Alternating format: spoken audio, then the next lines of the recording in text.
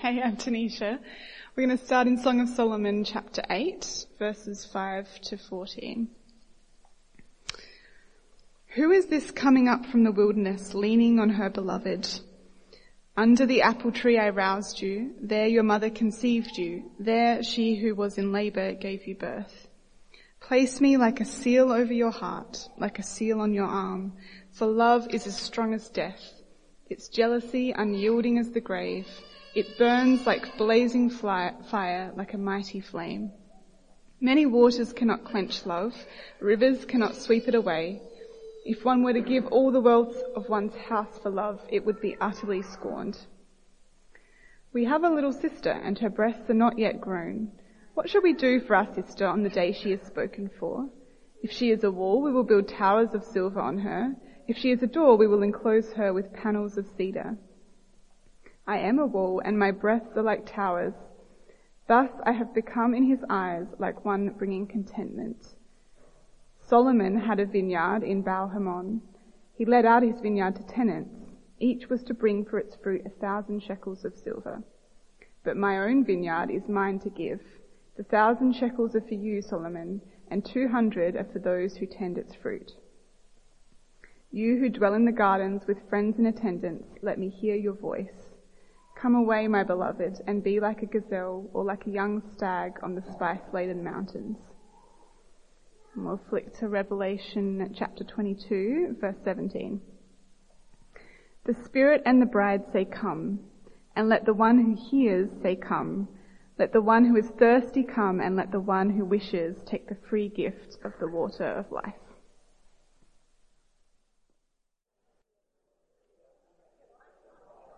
So let's get into Song of Songs chapter 8 as we finish off this intriguing book. As I said, there'll be Q&A afterwards if you have any questions you would like to put out there or comments as well.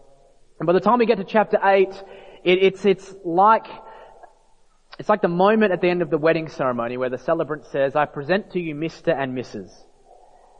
When we walked down the aisle, me and Natasha, we had Song 2 by Blur being played, the whole woohoo part, because it was a great celebration. And we get that in Song of Songs chapter 8 verse 5, when we hear, and I'll get back to that in a moment, when we hear the friends, who we've heard so often in this song, say, who is this coming up from the wilderness leaning on her beloved? Here she's coming. Both of them are walking together arm in arm. And kids, as we walk through this chapter today, there's 4 purple bubbles on the screen. And when you see the purple bubbles, I want you to write down the words in them because together they make a verse from the Bible. So see if you can get that. Grown-ups, you can play along too. So look for the 4 purple bubbles to see what the verse is. And if you're really clever, I reckon you'll get it halfway through by bubble 2 or 3. So they're coming up. I present to you Mr. and Mrs. And of course, we know who this is. Who is this beloved? Well, it's the shepherd and the country girl from chapter 1 in each other's arms. They began as 2 single people at work looking across from each other. She was in the vineyard, he was tending sheep. Hearts and minds enduring the beginning of love and of romance. And if you haven't heard the first 2 talks in Song of Songs, please do. That'll fill in some of the blanks. So I do encourage you to listen to them because they build upon each other each week in this book. But right now, they're walking into the rest of their life together as one. They're married now. And their marriage is the beginning, not the end. You see, in God's vision, marriage is not the place where intimacy goes to die. Marriage is not the place where love goes to die. It's not the end, it's the beginning. Where their relationship and love can burn long and bright. I do wonder, as God's people here, is that how we view marriage as a whole? It's the beginning of our relationship with one another, not the end, you see. Let love's fire burn and live long in our marriages. Not only has our couple come a long way since chapter 1, but the rest of chapter 8 also takes us back to many themes we've seen in chapter 1 and 2, but in a new way. The rest of verse 5 says, under the apple tree I roused you, there your mother conceived you, there she who was in labor gave birth to you. As we began the song, our woman found rest, relief and delight under an apple tree in a garden. That is, her love was like the fruit tree in summer, refreshing and sweet, as she described the beginning of their relationship. This time, the apple tree is described Not as the beginning, but the future of their relationship. It refers to children and family. I don't know how you feel about living near your in-laws and how close you would like to. Some people draw a circle on a map and say, never inside that circle will we live in that area. But that's not the case here. They're quite happy to live close proximity with the family. And it does sound weird to return to the place where the man was birthed, but in the days when the song was written, it mattered to be as close to your family as possible. The family line, the family unit mattered more than it does today. 3 things that aren't always a priority for us for lots of reasons. I'm not saying we need to value those things in the days of Song of Solomon, but the point here is what started as a steamy hot romance is also giving thought to raising the next generation. The joy of intimacy, as we've seen in the song, brings about the joy of new life into the world. That's the point. You see, the intent, God's intent behind sexuality is joy on a number of levels. Yes, the desire and attraction and the body of the other person, absolutely, we've seen that. But it's also the joy about bringing new life in the world. Again, in Genesis, Adam and Eve were to fill the earth, not just enjoy the act of that. And they did both. However, we should remember at this point, as we've said the last few weeks, Song of Songs is like the puzzle box. It shows us God's vision of how it can be. And God is aware of the reality that many of us are in. If you look at the puzzle box and you open it up and you put the pieces on the table, the puzzle does not build itself. And some of us may see this vision of what it could be and feel like the puzzle pieces, it's not just a mess on the table in our life, we're missing pieces as well. Because God knows very deeply the pain of when a woman cannot conceive, or the pain of when death is inside of you in the place where life should be, or that a husband would never be a daddy, or when illness or even choice stop children. So please don't hear Song of Song and think, well, I'm less of a human because children aren't given to me. Or that I'm less of a human because I don't desire intimacy in the way the Song of Song talks about. That is not the intent or the point of the song. Your humanness, the love of God to you, isn't dependent on you having children or being sexually active or even married. This is a vision, and it may not be yours completely, but it is a good vision from God. And if you feel like the puzzle pieces are missing and your puzzle of life is not finished, may you know, as Paul said tenderly to the Corinthian church, blessed be the God and Father of our Lord Jesus Christ, the Father of mercies and God of all comfort, who comforts us in all our affliction. Today, this is your God, the Father of all mercies, whose love for you is tender and gentle, where we find safety and comfort, not under an apple tree, but in the shade of the cross. Please know that today. And then tomorrow, in the kindness of God, He may use you to help others. As Paul goes on, so that we may be able to comfort those who are in any affliction with the comfort which we ourselves have been comforted by God. This is the great, strong love of God right here. And this is why the song ends, not pulling us with this vision of how everything should be, but pulling us to the great love, a greater love, I should say, that we can ever imagine. Because their song ends with a love that we can know and experience regardless of our situation in life. Look at verses 6 and 7. And what's interesting is that this is the first time in the book that our lovers have looked up from each other. A woman is singing, but she uses language we've not heard before. She now talks about love, not her lover. You see, she talks about love, not her lover. And she introduces 4 new themes to us that we haven't seen. Death, jealousy, fire, and water. And if last week we saw that the climax of their love together was chapter 5, verse 1, well, here at the end is the high point of just how strong and mighty love can be. And this is the closest definition of love we have in the song in verse 6. It says, place me like a seal over your heart, like a seal on your arm, for love is as strong as death, its jealousy unyielding as the grave. She begins by talking about love as if it's a seal. A seal was something that was precious and belongs to someone else. It showed possession. They were often expensive and valuable. For example, a wedding ring. It's given by one person. I belong to her, she belongs to me. It's a joyful union. It's not dominating, it's not evil. It's a reminder of who we belong to and how wonderful that can be. And she's saying her love for him is like a seal. It's intimate over my heart, but it's also public on your arm, you see. I remember being on a plane with Natasha about 6 months after we started dating.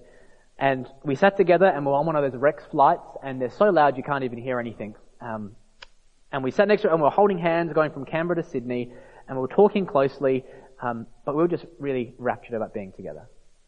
And as we got up to leave, when you get your bags, the lady behind us leant forward and said, young love, isn't it delightful?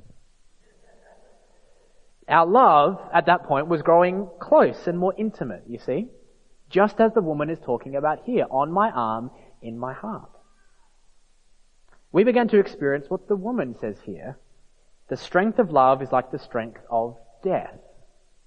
Again, Song of Songs has given us wonderful images of love that you may not necessarily say to your beloved, that you look like a horse, or that our love is like death. But the point is, it's an image of power and being inseparable. Of course, death will separate them one day. Their love cannot overcome the grave. The grave is jealous in that sense for each of us. But the song says love is as strong as death. But you see, it also reminds us that there is a love that is stronger than death, and that's the love of God. His love is the strongest love. It is a jealous love for his people as well. And it sounds odd, but exclusive love is jealous love. Again and again in the Old Testament we read that God does not spread himself out among multiple partners, but he gives himself fully to the believer, exclusively, without limit. And then his people end up walking away to other gods and break the heart of God in that act. You see, God is exclusively theirs, but they don't want to be exclusively his. But in the song, she is his and he is hers.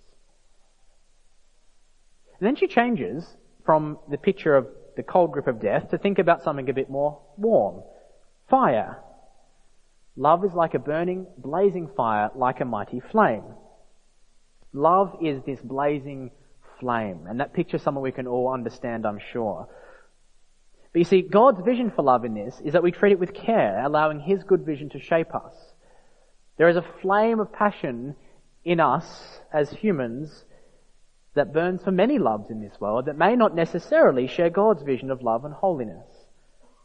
And that is why it is good here, as we end the song, to be lifted to a higher, holier, more perfect love, towards a love that cannot be extinguished by death's cold grip or changed by the feeling of the day or the passion that fades. Because in verse 7 she says, many waters cannot quench love.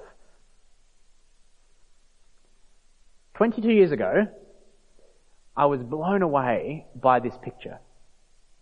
And I was younger. I can't remember how old because I can't do maths very well, but 22 years younger I was, and I could not fathom this picture. Maybe you've seen it. Maybe you were there. Well, probably not in this particular moment, but you may have seen it before. And it's a picture of love that Song of Songs draws us in that it can't be quenched. This was the Olympic torch going underwater with a flame. And I thought, how can the fire not go out?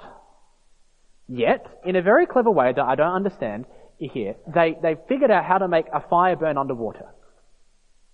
I could not, it just blew my head away. That with all the pressure of water on top of it, with the fact that fire and water don't actually mix because it puts it out, they took the Olympic torch down to the bottom of the Great Barrier Reef. And that is just like the love of God. It will still burn hot, even with billions and billions and billions of kilograms of ocean pushing down upon it. Never to be faded or swept away is the love of God. Is, in fact, the love they have for each other.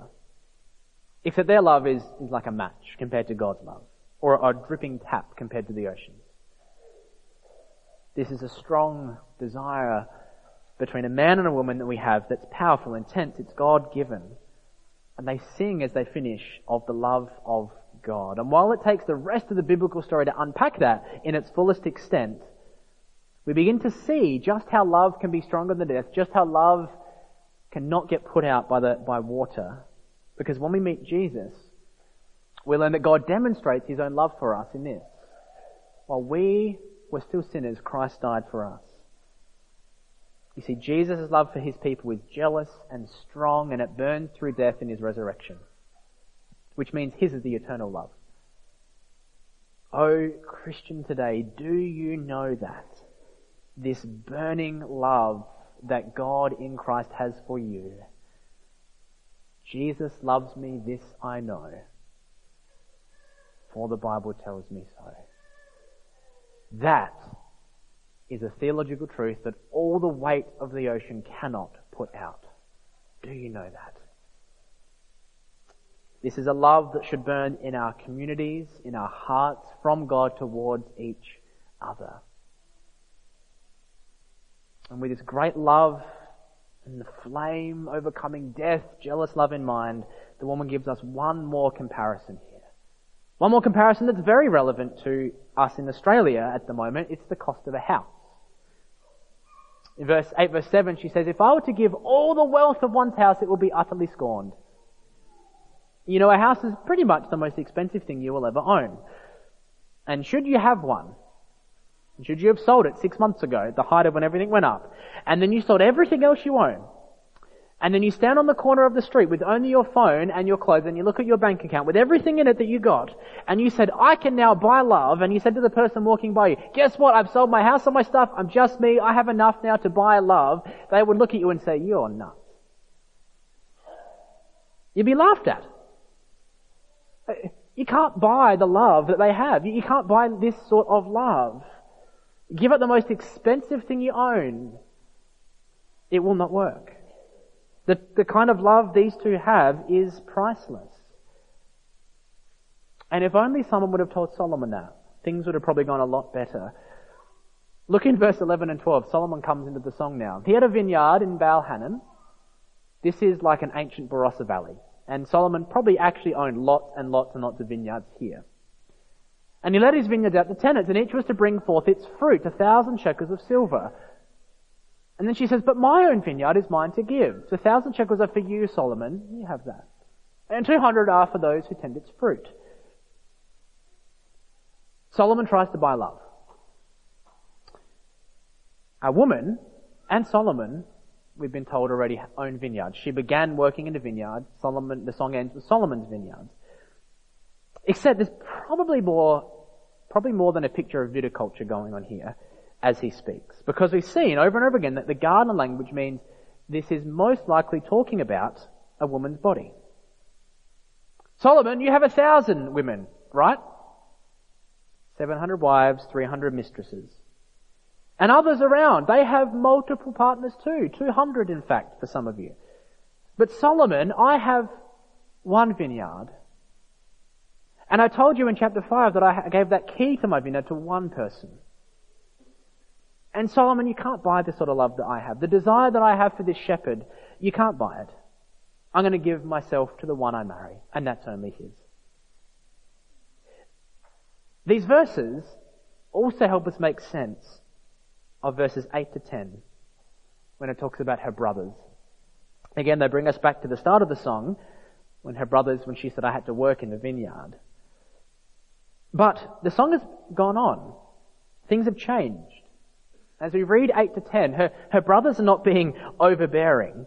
That's not the point here. The point is they're looking out for each other in a world that doesn't share God's vision for intimacy and desire. They want to make sure she doesn't awaken love until the right time. Singles are honoured under God in a way that isn't necessarily in other places. And for a woman, they want to protect her from harmful relationships, from those interested in only one thing. But she's grown up and married now. She doesn't need to keep the garden of her body locked up and protected from the foxes that might spoil it, as chapter 2 says. It says she's become a delight to her husband, and her family no longer need to look after her that way. I think this is a great moment when the wisdom of the song comes out. God's vision is both for protection and pleasure.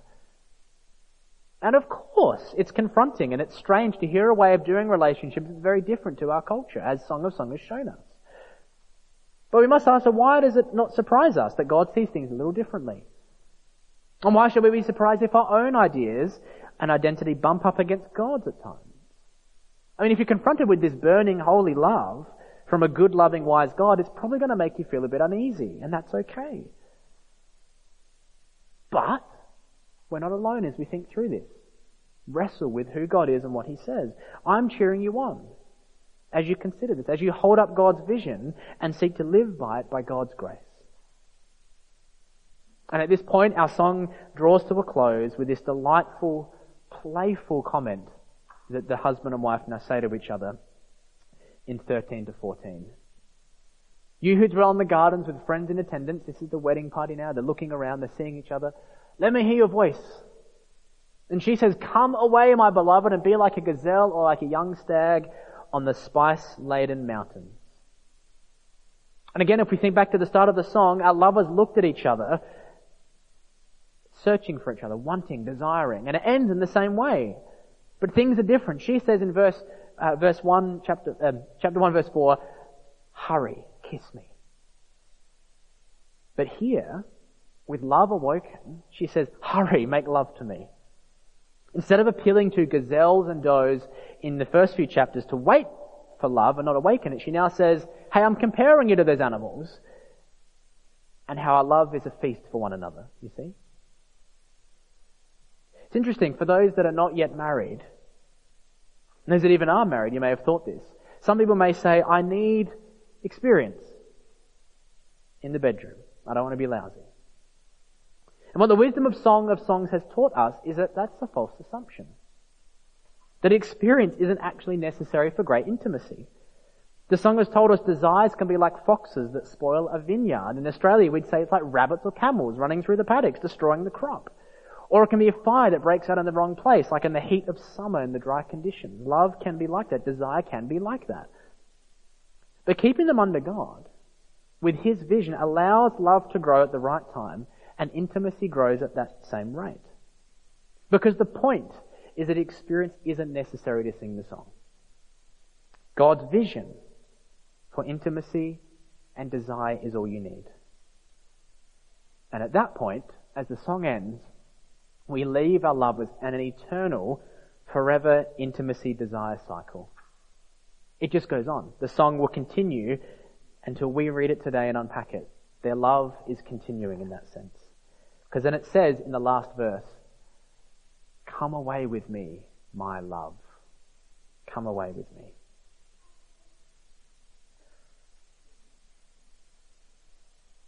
But you know, that's just not how the Song of Song ends. This is how the biblical story ends too. In Revelation 22:17, the last chapter of the Bible, we read, the Spirit and the bride say, come. Let the one who hears come.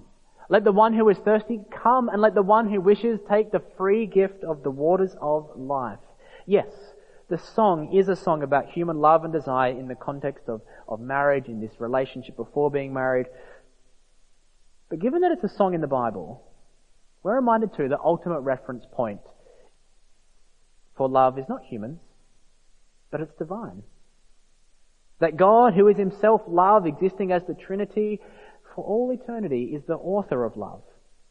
Which means when we hear of a love of strong as death, it is only when Jesus died and rose, killing death by His great love, that we have clarity on the power and the strong divine love that God has.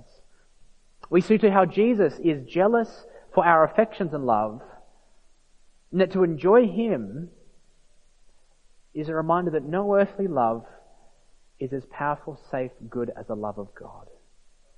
And while we saw that money cannot buy love, we're reminded that the blood of Jesus and the body of Jesus is a precious treasure, worth more than gold, because His blood rescues us from death and brings us to God. It is Jesus who sets His seal of love by His Spirit upon you, reminding you that you belong to Him and that He loves you to bits. It's His love that reminds you are lovely and valuable and precious. It's because His love makes you that. We're reminded that love in relationships is a precious gift from God, meant to point us something greater, to God Himself. And just as God's love story began in a garden with Adam and Eve, the Bible gives us this vision of a happy marriage under a loving God where Jesus calls himself to us forever and ever.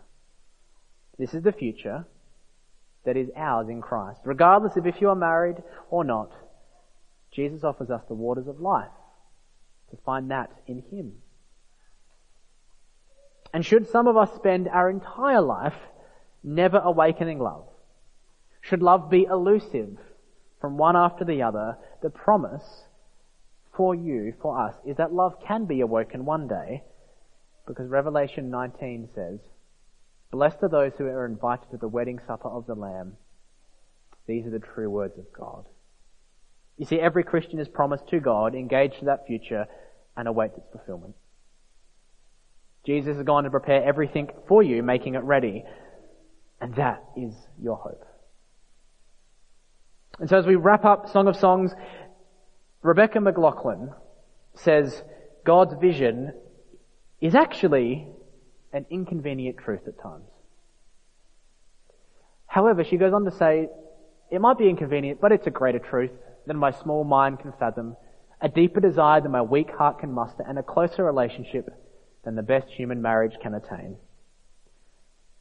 And so I'm cheering you on as you pursue God's vision, which the Song of Song encourages us to sing. Let's pray. Our great God, you love us to bits. So much so that you showed that from Genesis 3, when you promised that someone would come to rescue us, bring us back to you in your presence. And we see that being fulfilled slowly over time, but it's perfectly clear in Jesus, the word of life. And so, Father, may we drink deeply from your grace and mercy. Heal our broken hearts. Give strength to our weak hearts. May those of us who are in wonderful relationships be reminded that the best we have is simply a glimpse of what is going to come with you, and encourage all of us with that vision of love as seen perfectly in Jesus. Amen.